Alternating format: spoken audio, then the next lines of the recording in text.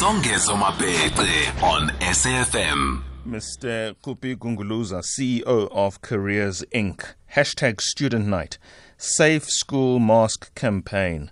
Lots of work in that regard still to be done when we know a lot of schools have since been closed in the first couple of weeks of their being open because of still instances of the spread of the virus in that environment. Tell us more about your experience so far before you tell us about the Safe School Mask Campaign. Good evening, Kgupi. Good evening, Songezo. How are you? I couldn't be better, thank you. How do you do? I'm well, sir. Very cold. You're telling me? Ha, way. But I'm very well, very excited to be alive at this, We give thanks, yes. With everything that's going on in the world. And we're trying our best just to curb here and there. But I'm very well. Excellent.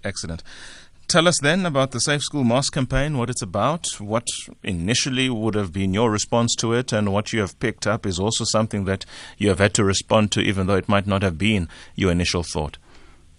Yes, no. Basically what we do as a company, we host the Soweto Career Expo every year, and this year was going to be the 13th year of the Soweto Career Expo. But because of what is going on, we had to postpone the expo to only happen on the 5th of November. So we thought to ourselves, what else can we do then? Because our role in the community is to empower, our young leaders in terms of career development. But now with the pandemic, we thought, let's take it upon ourselves to approach corporate, to approach people to come and help us with providing masks, for the great, for the schools in Soweto. Of course, you do need assistance from the greater South African community. How, to the extent that you have been able to get support from private hands or private funds or donors, have you been able to galvanize that support? Yes. We started with Vumatel, came on board. They support a lot of schools, so they decided to come on board with us. We are speaking to a couple of CETAs. There's some companies haven't confirmed, but we've got good traction. And the special thing, the reason why we're having so much traction is because we don't just only give out the masks. We've taken upon ourselves to also provide the schools that we give masks to, we give them websites as well, because we feel that people need resources, people need information to be empowered about the pandemic. So what we've decided is to get our schools online and make sure that there is a communication tool from home to the parents about the pandemic, where we are, what the restrictions mean, how to protect ourselves. And also, the great thing about what we're doing as well is also putting career development information within the website so that the grade 12 at least can be some kind of exposed to what careers are out there, what bursaries, what internships. So we've taken a holistic approach to solving this challenge. Yeah, you are right, because it does sound like not only are you responding to the immediate health issue that is at hand right now, but in a way you are dovetailing or coupling up, if you like, as a life orientation platform as well. Tell us more then about the life orientation aspect of your interventions in these schools.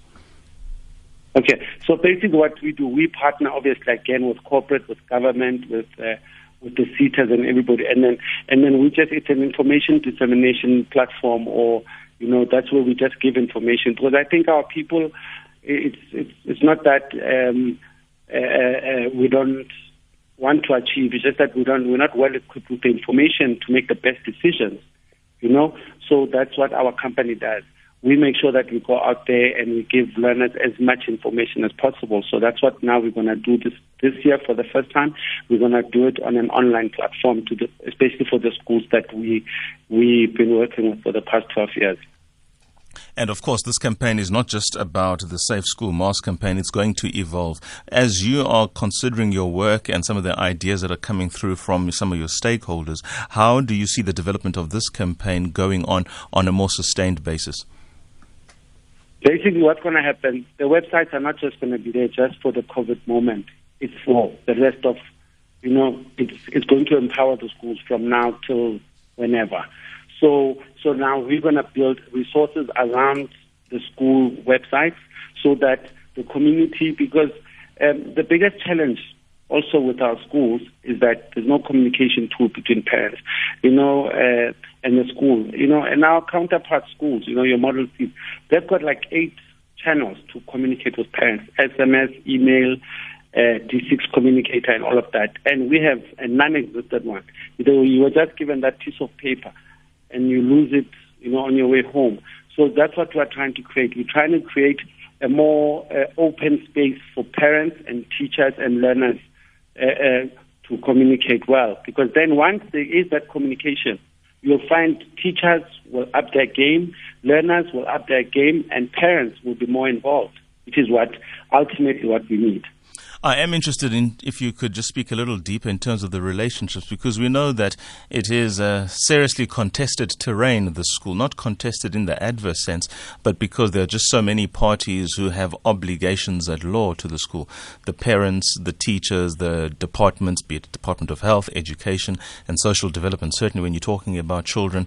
And then, of course, you got these stakeholders like yourselves who, looking at a particular school or the education setup broadly in a society, have got the ways and means to improve the outcomes of a school and school life.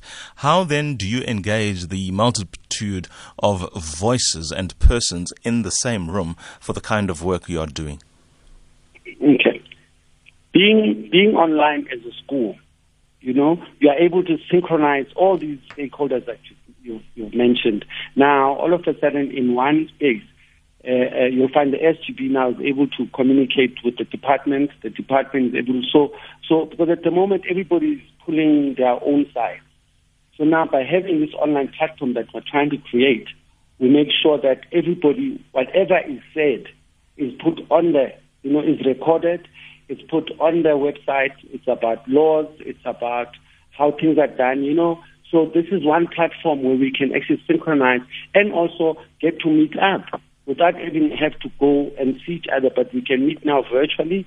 We can meet and discuss things, because at the moment to actually have some kind of dialogue, amongst the stakeholders, it's so difficult because our parents, we know, they work from 7 to 7, so they don't have time to be going to school meetings or So this is one platform now that we can use, an online platform to make sure that all these stakeholders are synchronized and they can put together one word towards, and one effort towards our education. Is this not currently a problem, or does it not present as an immediate problem very soon? The fact that, yes, you are going online, yes, you are going online, yes, you have to go online, and yes, online is necessary in the light of how COVID has to be dealt with, that many people might yet be left behind. We do know that, especially in the types of schools and lower quintile schools, that you are operating in, the online facilities are not as readily available, and even if they are, persons are not necessarily conversant with the technology that is in play. Hence, we're starting the conversation. I mean, Vumatel is putting fiber optics, Emalukshini, and whichever school that it goes past, it gives them free Wi-Fi. So we are partnering with them. It gives them free Wi-Fi. Then we can now put the systems and put the website and put the platform for this. So I'm not saying it's something that will happen immediately to cover the whole country, but we have to start somewhere so that we see that there is an adoption, and hopefully we will get some big funders that will say, listen, we'll come on board, we'll help with this, Careers Inc., through the Stay Safe School Mask campaign, is currently facilitating large-scale bulk of proudly South African-made, high-quality, reusable and washable face masks for schools and the education community at large. Their mission is to get communities that need to get these masks to all those that need it most. Now, how do we ensure that their beneficiaries have some way of ownership? I'm positing this to you just simply because I tend to ask this question whenever there's, if you like, a philanthropic deed that is taking place. How do you ensure that this remains a transaction? In other words, you have taken all the time and resources and the effort to put this campaign together, and you come and give persons certain materials, which they very much need, of course. How then do you ensure from an ownership perspective that there's a transaction? Do they have to do anything to own this? Do they have to do anything to pay it forward, so to speak, so that there is an ongoing investment in the community as opposed to them just being beneficiaries? Wow. That's a new one, but I like it. Look, I think because this is just a reaction from the pandemic. Yes. I appreciate So we didn't think that far, but you've given me something to think about. But obviously, we are going to have a workshop, where every school that receives our mask, we are going to do a workshop where the workshop is for the learners, and we're also going to do training for the teachers. So obviously within that, we'll try and come up with something that, I think I like what you've suggested, and I'll take you on it, to come up with a way not just to receive our mask and resources, but to try and task them to do something about it. Excellent. But well, to be honest, we haven't thought that far. At the moment, we just wanted to provide the solution. And you certainly are doing that, and we thank you certainly on behalf of the South African community at large that you are doing the kinds of things you are doing. It is when these initiatives take form and shape, as yours certainly is bound to do, that the world, South Africa's world that is, becomes a better place. Mr. Kgupi Gunguluza, CEO of Careers Incorporated.